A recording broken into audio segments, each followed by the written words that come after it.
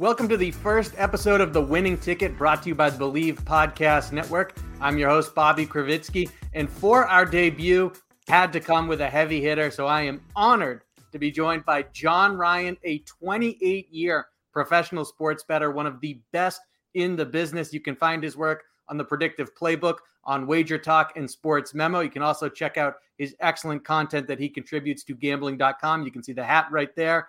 John, thank you so much for joining us. Oh, it's a privilege and an honor to be on the show with you and being honored as the inaugural guest here. I really appreciate it. It means an awful lot to me.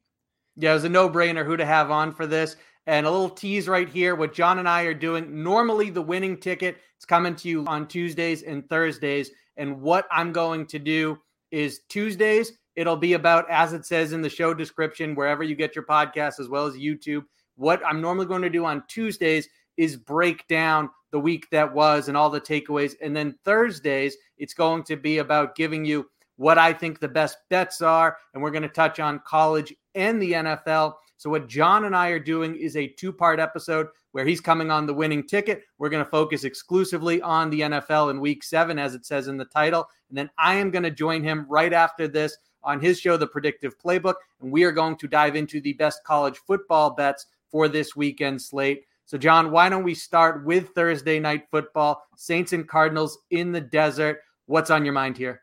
Well, in this matchup, we have DeAndre Hopkins obviously coming back from the 6-game suspension. But the chemistry, I don't think, is going to be there between Kyler Murray and him. And I don't think it may be a mistake if you assume that, oh, boy, he's going to be back and the Cardinals are going to be just scoring points galore on the scoreboard. I think that's a mistake. And after all, the Cardinals, as you know, Bobby, are averaging 0.5 points in the first quarter, 4.8 points per game for the first half of each of their first 6 games. That doesn't get fixed by even a guy as talented as DeAndre Hopkins.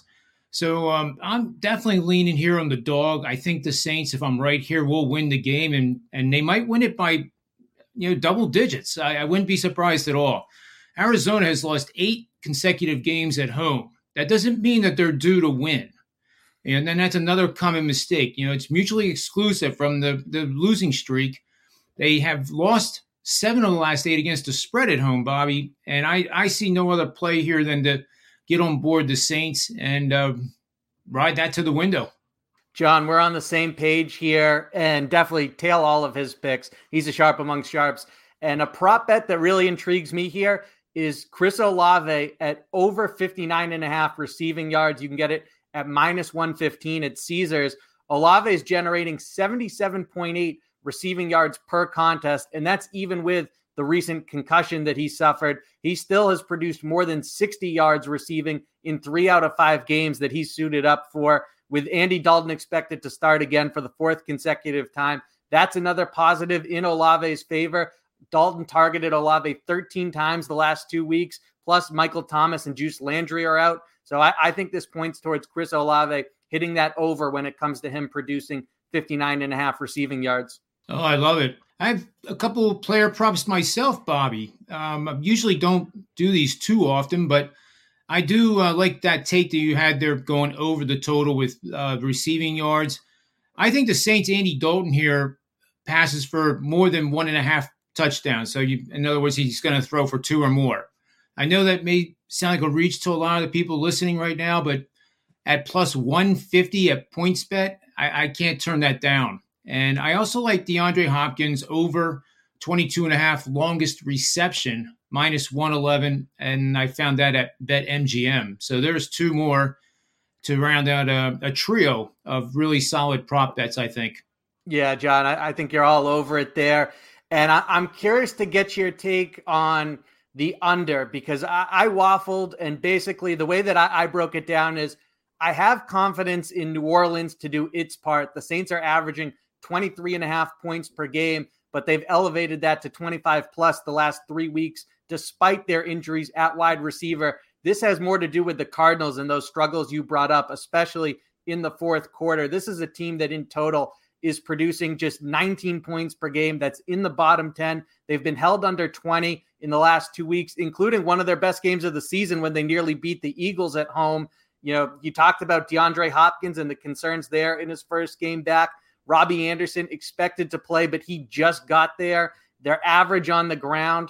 So between injuries, the impact of this being a short week on Thursday Night Football, I think ultimately that Arizona drags this total down. So I'll take that under at 43.5.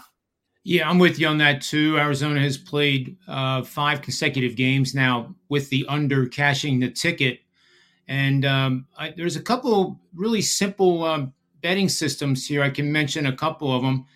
As we know, Arizona is coming off that really, really bad road loss to Seattle, 19-9. They were a 2.5-point favorite in that game as well. But if you like the under, then you're going to like this little betting system I have here.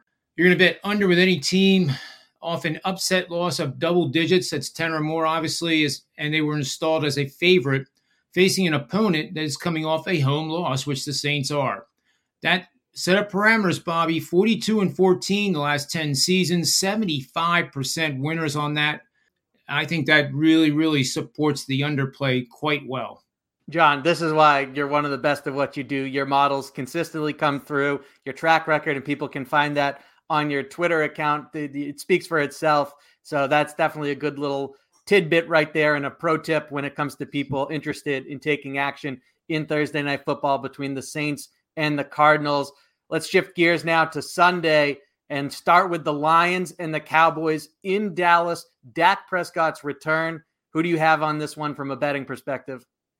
Again, I think the situation with Prescott coming back and the lack of reps, and I don't have any reason to bet the Cowboys. If anything, I think the fade here is the play. Detroit's defense has been horrid. There's no question about it. But that offense has been really, really clicking until they ran into the Patriots, who shut them out. Cowboys defense is one of the best in the NFL. There's no doubt about it. Philadelphia, though, gave the Detroit Lions a blueprint on how to kind of minimize that pass rush. So you're not going to have a quarterback with Detroit that's as mobile as Jalen Hurts is, but there are ways to add help to a left tackle with a running back assisting in a block to give that quarterback an extra half second to throw. And the chemistry again. We talked about chemistry in the first game with Arizona and DeAndre Hopkins and Kyler Murray. There's not enough time, in my humble opinion, for Prescott to just kind of show up on the scene and be Superman and lead these guys to an easy victory. Of course, I could be wrong, but I think the play here is to take the points. It's +7 with the Lions. Yeah, and I think that Detroit, they have a solid offensive line, not as good as Philadelphia's, which is the best in the league, in my opinion, but it's having an excellent season, that front five for the Lions. They're coming off a bye week, which doesn't always lead to improved performance, but the most important takeaway from Detroit this season is the continued culture change under Dan Campbell. Getting their doors blown off at Gillette Stadium against the Patriots and going into the bye week with that sour taste in their mouth, I do think that bodes well for them being able to hold their own, and with the spread at -7, maybe it comes closer. John, I'm willing to live dangerously. They say that fortune favors the bold. And I think that Dallas, I still look at overall how good that defense is. And maybe for them, it's a point of pride after getting bashed by the Eagles, a division rival, on national TV. So for a group that's top 3 in points allowed per game and in yards per play, they're top 8 in total yards per contest as well. Now, the surprise is that they're 20th in turnovers. You would think with Trayvon Diggs that figure would be higher, but at the same time, Jared Goff is known for serving them up. I think that happens again. And as long as Dak Prescott in his debut keeps it simple and takes care of the football, then I actually do think that the Cowboys at home against the porous defense, that they'll be able to cover, even though that -7 figure, it might be a little rich for some people. I understand that. I think that what you pointed out there was certainly a rational argument for going with the Lions in this one. But I think that ultimately Dallas defense too good and a formula to be able to capitalize against a pretty bad defense. I can see that take too. And it's cool that we were on opposite sides, because now people can see that you can have picks and if they're backed up with solid facts like you just did, there's no debating it. The only thing I will add, just as for people to watch going into Sunday, is that the betting line here probably does bring it down to 6.5 from what I'm seeing with the betting flows. That half a point is huge. And, if you can get Dallas at 6.5, that's a heck of a lot better than 7, even though it's only half a point, because 7 is such a big number in terms of the final scores. Lions are getting 44% of the tickets bet on them, but accounting for 80% of the money. So that wide a margin, I think you're going to see that line probably go to 6.5. And I don't think it's going to go to 6, but I think it will move to 6.5, Bobby. Yeah, John, it's a great point. And then I also look at it, and Detroit has the worst third down defense, so they struggle to get off the field. That's something that could help Prescott get into rhythm. They're not much better in the red zone either. So I think there's a pretty clear formula for how the Cowboys at home are able to win this game. And it's an excellent point that you have there about the line starting to move down. I think that's another reason to take the Cowboys in this one, especially if you can pluck them at 6.5. Yeah, and I agree. And you just put a new thought in my head, and that's what's great about these shows, because you can't be successful in anything in life doing it in a vacuum or sitting in a closet or not sharing your information with others, because that's where the power comes from with these shows. But you gave me the idea here that Prescott keeps the offense simple. I think that is the recipe, that they should use the same playbook they've been using with Cooper Rush and let, Dak scramble a little bit more than he does. And now you got me, coming a little bit off of Detroit because of that. If they execute that simple offense that he's been running, I have to agree with you. I think maybe I'd have to go neutral on this game now. John, I'm glad to return the favor just a bit, because you've definitely put a lot of money into the pockets and the bank accounts of my loyal listeners, over at Sports Map Radio. So happy to sway you. I hope I'm not leading you or the audience here in the wrong direction, but that's how I see it playing out. And then especially at -6.5, I like it even better. Let's switch to the West Coast now. Chiefs and Niners. This is one that you can grab. Kansas City at -2.5 on FanDuel for -118. My advice, John, I'm curious to see if you agree here, is I think you can double it up with, again, using FanDuel's figures. The race to 15, you can get the Chiefs at -136. I think both of those will cash. Yep, I'm with you on this one. I also like the under, Bobby. The under is supported by a system here that I actually do these quick hitting videos on my Twitter timeline that last like a minute and a half. And you can also get this one and others throughout the week. So this one, you're going to bet the under, and the home team is coming off an embarrassing double-digit loss, priced as a favorite. We know the 49ers somehow lost by 14 to the Falcons, 28-14. And our opponent, being the Chiefs, have won at least 75% of their games. This system has been profitable in 16 of the past 17 seasons, and it has gone 36 to the under for 69% winners over the last 10 seasons, 43-17 to the under for 72% under winning bets the last 5 seasons. So I think this total here at 48.5 roughly is a bit too high. And the 49ers defense reminds me of Dallas. That's what has kept the 49ers in playoff contention, to be honest, because the offense has been pretty bad. Yeah, that Niners defense against the Chiefs offense is going to be a really fun head-to-head matchup to watch. It's why I think it supports the under ultimately hitting in this matchup. And then I look at, especially in terms of picking a winner and following the spread, which I'm surprised is so low right now. Jimmy Garoppolo has been awful. You referenced that Falcons game. Truly a disastrous performance for him. He was bad against Denver, a team that we're going to get to in just a second here. And he was not in the top 3 reasons that they beat the Rams in the win over LA. Playing well against the Panthers just means that he can capitalize against a bad team. So I don't trust Garoppolo to hold up his end in terms of hitting the over or getting the Niners into the win column in this game. And then you look at Kansas City, even without Tyreek Hill there, Patrick Mahomes is at a point in his career, and he's lucky to still be working with Eric Bieniemy as well alongside Andy Reid. So that's the most dangerous offensive combination of head coach and offensive coordinator in the NFL, hands down. So that trio has reached a point where they can take the popcorn vendor and the guy selling the beer, and they're going to move the ball down the field. and put it into the end zone when they get to the red zone. Kansas City is the highest scoring offense in the NFL this season. They're generating the most first downs, top 5 in yards produced. They take care of the football. And like I said, they're converting not just in the red zone, but on third downs as well. They move the chains 50% of the time. And then they've scored touchdowns on 19 of 25 trips to the red zone. So this Kansas City offense is explosive. And the defense has been, I would say, just fine. And against Jimmy Garoppolo and a Niners unit that has been inconsistent and doesn't have much inspiration out of the play they're getting at the quarterback position, the most significant one in all of sports. I think that John's absolutely on the money in terms of the under hitting, and then getting Kansas City at -2.5, I think is a gift. That's great stuff, Bobby. It really is. I like that combination a lot. And, don't forget, folks, too, and especially going with all the games we're talking about, the in-game live betting is something I really enjoy. I had a career on Wall Street, trading, and it just fits the way my mind kind of works. And nobody's forcing you to bet your whole betting amount before the game starts. So in this particular situation, maybe you want to be a little careful in the beginning, put 50% down on the under before the kickoff, and then look for a fast start in the first quarter, and you'd be surprised how high that in-game line could get. It could easily get to 54.5.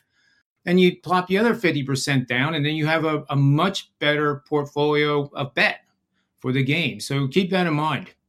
That's how you come out of Sunday with a profit. So listen to John's advice there. And then the last game that we want to touch on, Jets at Broncos. I'm not particularly impressed by Denver. Russell Wilson looks washed up. I like this Jets team, and like the Lions, there's a culture change going on. This was a vital draft/off season for Joe Douglas, the GM, and this campaign for Robert Saleh, who I've always believed has the tools necessary to be a good head coach and serve well in that position. Now he's starting to translate. They both have come through, at least to this point. At the same time, John, Denver, I mean, if they can't win this game, then it's just really a story that continues to get sadder and sadder. And the fact that the line is only Broncos -1.5 on FanDuel, you can pluck it at -115 or -115. And to me, the story here, as washed as Russ looks, Denver's defense, which we talked about earlier, ranks in the top 5 in points allowed, as well as yards and yards per game. And they're the best defense in the red zone, statistically speaking. So against the Jets team where Zach Wilson only threw 16 times in that win against the Packers in Lambeau, 10 completions, and the jury's still out on him and just how good of a quarterback he can be.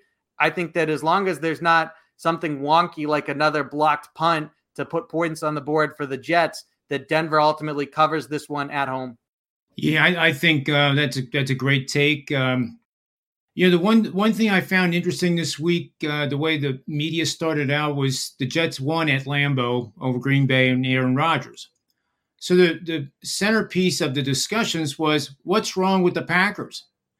Well, I'm kind of in the other camp where what is great about the Jets? And I don't think the Jets have even come close to reaching their potential. Now, they're very young, and this is a new culture change, as you outlined. So you can't expect the Jets to just keep getting better and better and better each week. They are prone to regression in this matchup. And I do like your take on the lean with Denver here, because you know what? If Denver can't win this game, then the whole idea of getting Russell Wilson and everything they gave up for him is kind of in the trash heap. It would be really a shame to see that happen to that type of franchise. But the Jets, I think, are not the Jets that they used to be, where, if they beat anybody, it was because the other team beat themselves. The Jets never went out and actually dominated somebody and won. But I am impressed with that Jets defense. This, as a lean, maybe a suggestion to take a look at the under in this game. And again, you don't have to bet it even pre-flop. You can watch the game and get a feel for what the pace of the play is. And if it's like they're playing in the mud, which we have seen Denver do plenty of times this year, then, nail the under. So that's my take on that one, Bobby. Again, people, he's a sharp among sharps, and be sure to tail his picks. I think his advice right there is spot on. His models consistently come through as he's laid out here. So that wraps up this edition of The Winning Ticket, the debut episode and covering the Week 7 NFL slate. Now we're going to jump over to John's show, The Predictive Playbook, on Sports Memo and Wager Talk. We're going to dive into this weekend's college football games and give you our best bets. Another way to check this out, you can follow me on Twitter at Bobby Kravitsky. You can see how my name is spelled here, but I'll give it to you verbally as well. BOBBYKRI, as in Victor, ITSKY. John, let everyone know where they can find you. Well, at the predictiveplaybook.com, that's first and foremost. There's a lot of very, very good handicappers that I've known for decades that have joined me on that site. So it's not just me, alone. It's, again, you can't do things well by yourself. You got to share the information. The knowledge is the power, and that's what we're all aiming to get. And then also on Twitter at John Ryan Sports and the number 1. Those are the 2 best to get me. That wraps up the debut episode of The Winning Ticket. Thank you so much for tuning in. For John Ryan, I'm Bobby Kravitsky. Enjoy the rest of your day.